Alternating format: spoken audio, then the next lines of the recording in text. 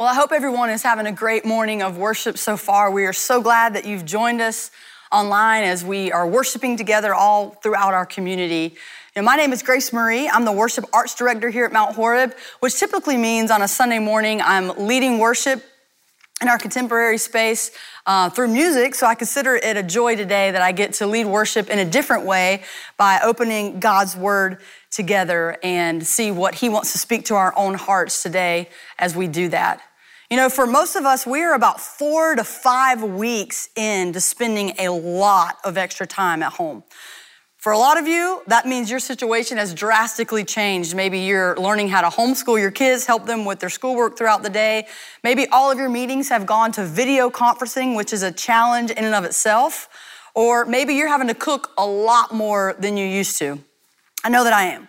But I will say that across the board, I think that the thing that has changed for everybody is us reevaluating the things that we truly value. Reevaluating what is really valuable in our lives. And I'm not just talking about the obvious things like family, friends, the community, relationships, those kind of things. I'm talking about the things that we would not have anticipated 6 months ago as being an incredible value to our life. Some of you know what I'm talking about, but just to help some of you out that aren't really following along, I will say, here's one of the things that has become incredibly valuable to us that we would not have anticipated in the way that it has. Toilet paper. All of a sudden, I'm seeing updates on Facebook that is giving me insight as to where the gold has been restocked. I saw someone post this as bringing home the gold. I never would have thought 6 months ago that this would be seen as such a treasured item. And don't get me wrong, it's very important, I understand that, but not to the point that we're getting updates about how to actually find it.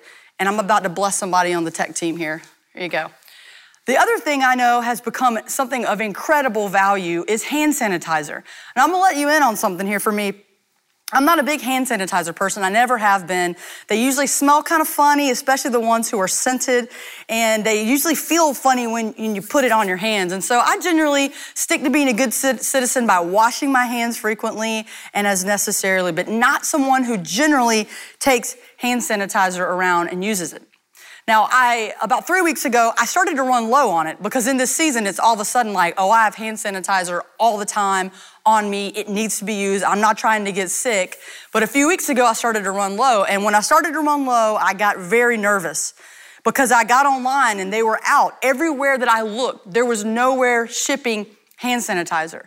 I was being told that all the stores were out of hand sanitizer. And I'm like, well, this isn't good. This isn't good. I've got to have my hand sanitizer. All of a sudden, it was this incredible value to me. But I will say that as I started to panic around my house, I had this memory of Christmas morning.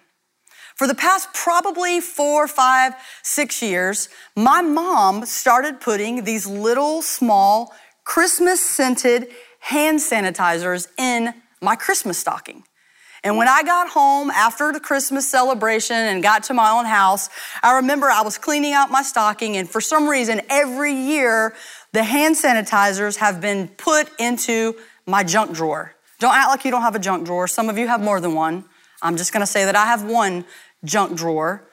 But I remembered this. Oh, wait a minute, Mom always put those that I've been basically stockpiling hand sanitizer on accident. And sure enough, I run to the drawer, I open it, and I kid you not, I actually find a whole treasure trove of hand sanitizers. And just like I said, the Christmas scented one, Candy Cane Bliss. All of these, and they have gotten me through these last several weeks when I thought I was running low. The very thing I needed was there the whole time, but for me, before this season, it was nothing but just a novelty, something to have around. You see, new seasons and new situations have a way of opening our hearts and minds to what's actually important. To a season before that, it wasn't important at all. When I was thinking about that, I was thinking of this verse, Psalm 119:72. It says this, "The law from your mouth is more precious to me than thousands of pieces of gold and silver." That God's words, that God's truths are more precious to me than gold and silver. You see, this writer in the Psalms had opened his heart to something very valuable, and his value was completely seen and hearing from the Lord. This morning, we're going to open our hearts and minds to the ways that God wants to speak to us specifically through his word, and I hope that we're changed today because of it. Last week, we started a new series called The Next 40 Days, and we're walking through this period together because we believe that some of the encounters that Jesus had in the 40 days after the resurrection were some of the most powerful encounters that he had, some of the most life-changing moments that he had as he walked around and showed people that he was the risen Savior. So we're going to jump in today into one of these stories. If you have your Bible, it's Luke chapter 24. You can follow along with me. And we're going to be looking at a story that is often referred to as the road to Emmaus. Pick it up, Luke 24, verse 13. It says, that same day, 2 of Jesus' followers were walking to the village of Emmaus, 7 miles from Jerusalem. As they walked along, they were talking about everything that had happened. As they talked and discussed these things, Jesus himself suddenly came and began walking with them. But God kept them from recognizing him. He asked them, what are you discussing so intently as you walk along? They stopped short, sadness written across their faces. Then one of them, Cleopas, replied, you must be the only person in Jerusalem who hasn't heard about all the things that have happened there the last few days. What things? Jesus asked. When we pick up in our story, what we find is these 2 men, they're on a journey, they're walking, they're going somewhere. They're going to this town called Emmaus. We don't know all the details about why they were going there, but we know they were traveling there. And it says that someone joined them. We know that the character is Jesus that joins them on this road. However, the passage is clear that they were kept from recognizing him. So to these 2 men, Jesus is a stranger. Though they were followers of him, they did not recognize him in this moment. A couple things that we want to point out from the passage that we really can't miss today is that he took the time to walk with 2 people who really are rather insignificant in the overall narrative of the story. They're not 2 pivotal characters that we would think Jesus would choose to reveal himself to that first day.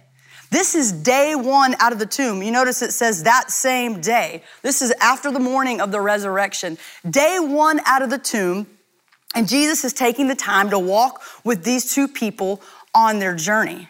I mean, if it was me, day 1 out of the tomb, I'd be thinking, I've got some people I need to go prove wrong. I got some people I need to go show that I did mean what I said, that I am risen. But no, Jesus is walking with these 2 disciples on this road.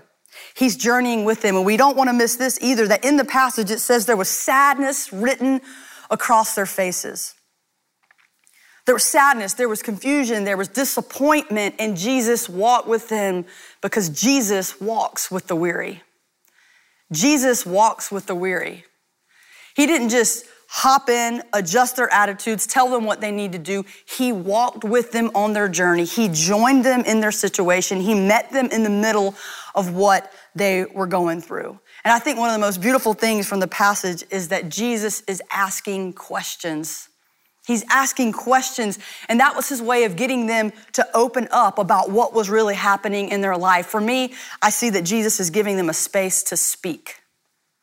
How many of you are the kind of person where you just need a space to speak sometimes? For me, I'm an external processor, and any of my closest relationships, they know that about me. I have to process out loud the things that I'm thinking about, the questions that I have. And Jesus steps into this moment and gives these 2 men who are discouraged, who are confused, and who are trying to make sense of everything, gave them the space to speak as he journeyed with them. And I think that is such an important part of this passage. We pick it up in verse 19 again. It says, Jesus asked, what things? The things that happened to Jesus, the man from Nazareth, they said. He was a prophet who did powerful things, and he was a mighty teacher in the eyes of God and in all of the people. But our leading priest and other religious leaders handed him over to be condemned to death, and they crucified him. We had hoped he was the Messiah who would come to rescue Israel. This all happened 3 days ago. Then some women from our group of his followers were at his tomb early this morning. They came back with an amazing report. They said, his body is missing, and they had seen angels who told them Jesus is alive.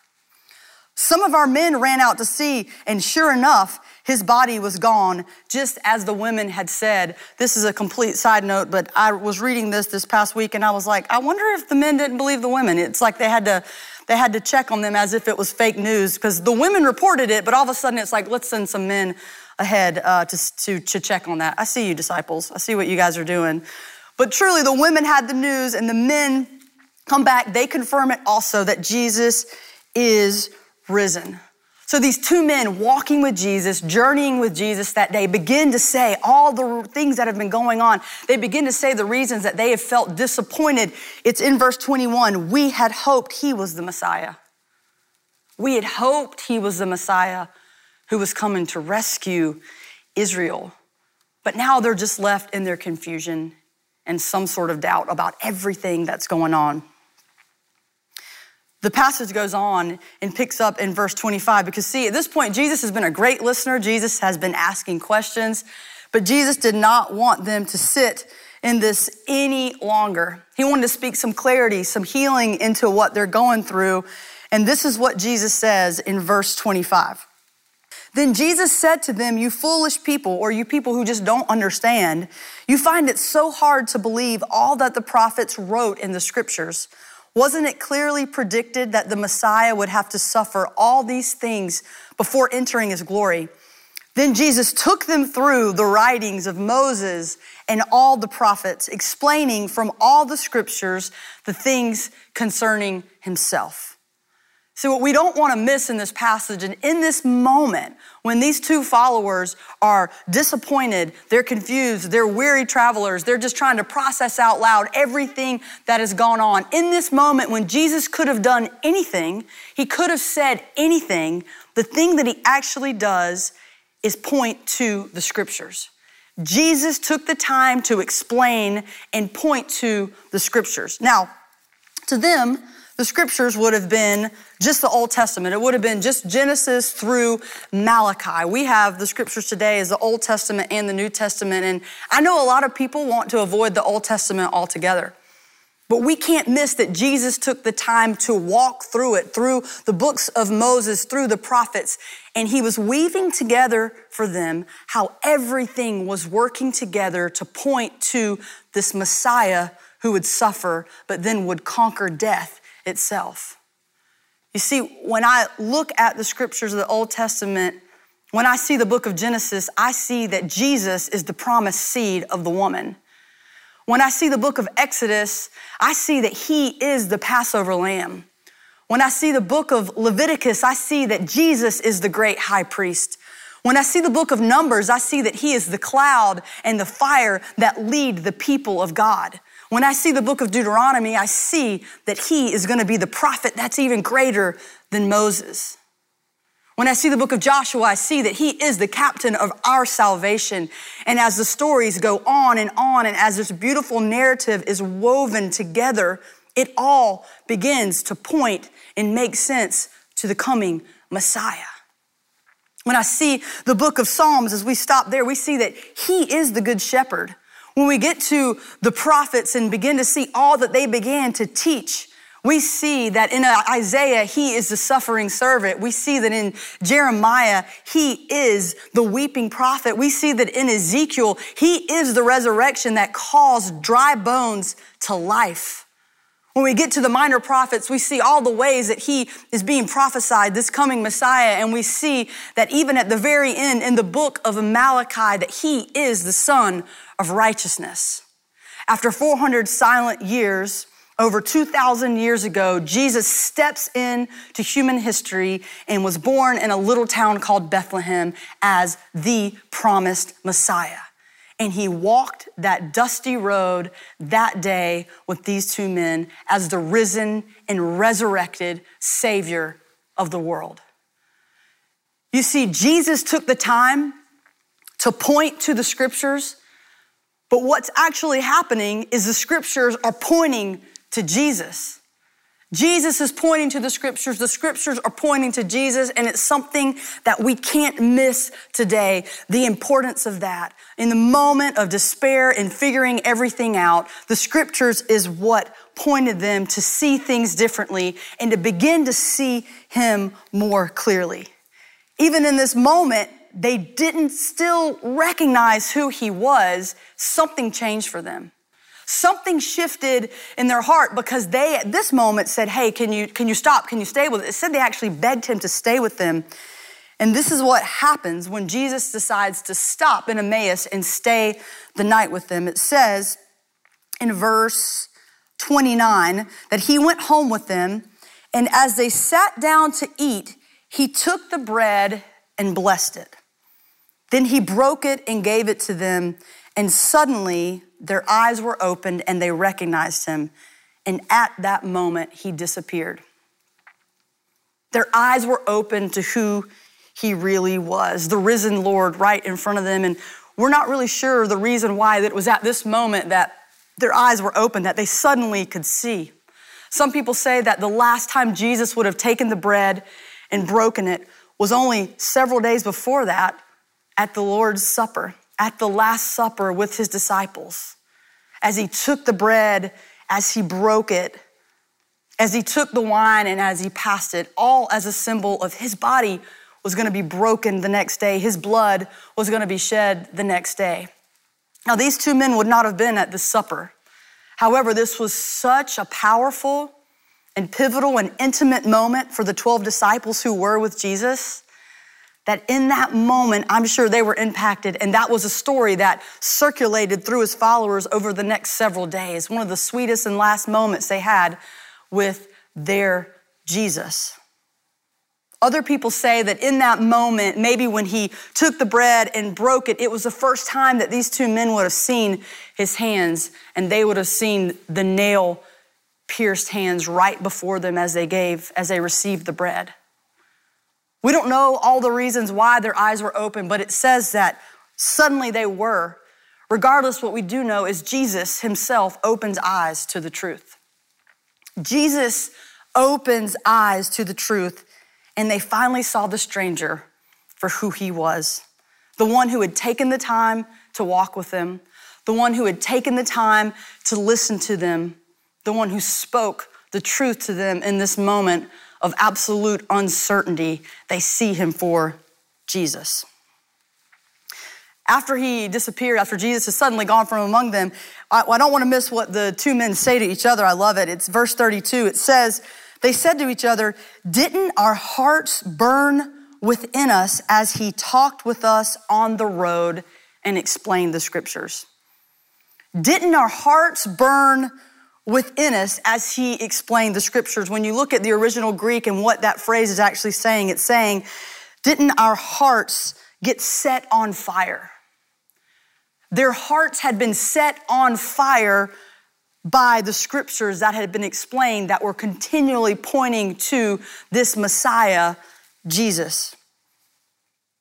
Have you ever had your heart really set on fire for something? Have you ever felt such a drive and a passion and a stirring within you that when you believed this thing, that it began to change everything about you and began to be the driving force behind your life? Some of you have surely experienced this. Some of you experienced the presence of God in such a way that it completely shifted what you really cared about. You know, as a worship leader, I love picking out worship songs. I love choosing songs, and I love to hear people come to me, and it's so encouraging when people say things like, man, that song really does something in my soul. It stirs something in my soul. Or they say things like, man, that song just sets me on fire. You know, some of the young people say that song gets me lit. I'm not entirely sure what that actually means, but some of these songs that we sing are so powerful, and I just want to encourage you and let you know, we don't pick songs flippantly. We're not picking songs that we hope will get people hyped and happy. I want to pick songs that drive people to the truth of Jesus. I want their hearts truly set on fire, but not just because. I want it rooted in God's word, in the scriptures, in the person of Jesus, as we see him so clearly revealed. You see, in this story, at the very end of it, what we don't want to miss is that the journey had come to an end, and these two men had walked with him on this road, but their eyes were opened and they were changed forever because they saw Jesus for who he really was. So I ask you this morning, how have your eyes been opened these last few weeks? We've had a lot of time. We've had things stripped away from us that we never thought would happen. How we spend our time, how we spend our days, who we spend our time with has drastically changed. But through it all, how have our eyes been opened?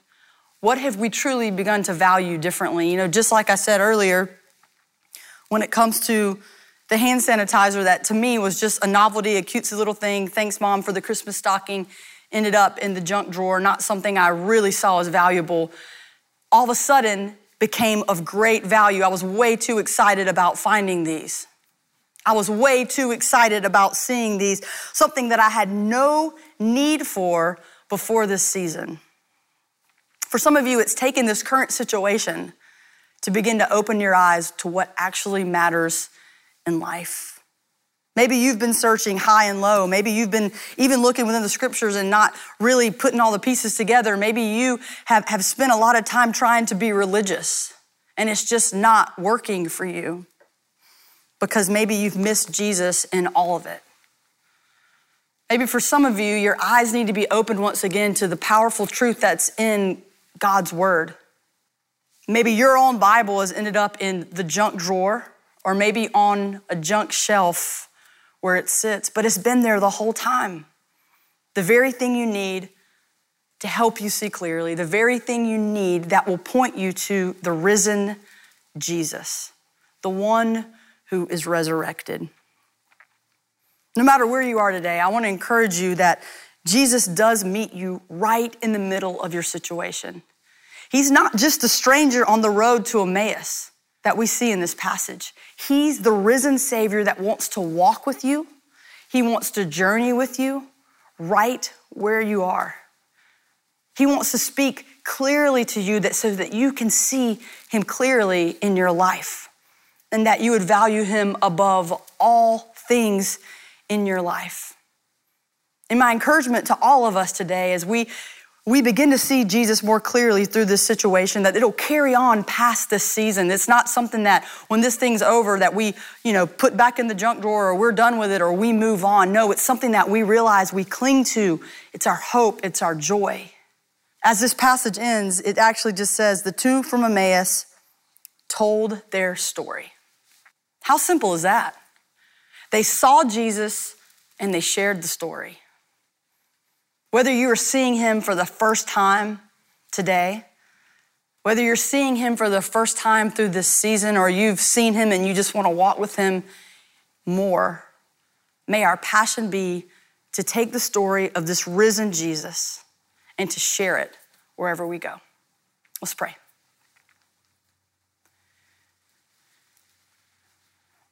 God, may our eyes be opened to see you more clearly. May we walk with you faithfully, and may we seek to share you with people as the true hope that we have in this world. It's in your holy name we pray. Amen.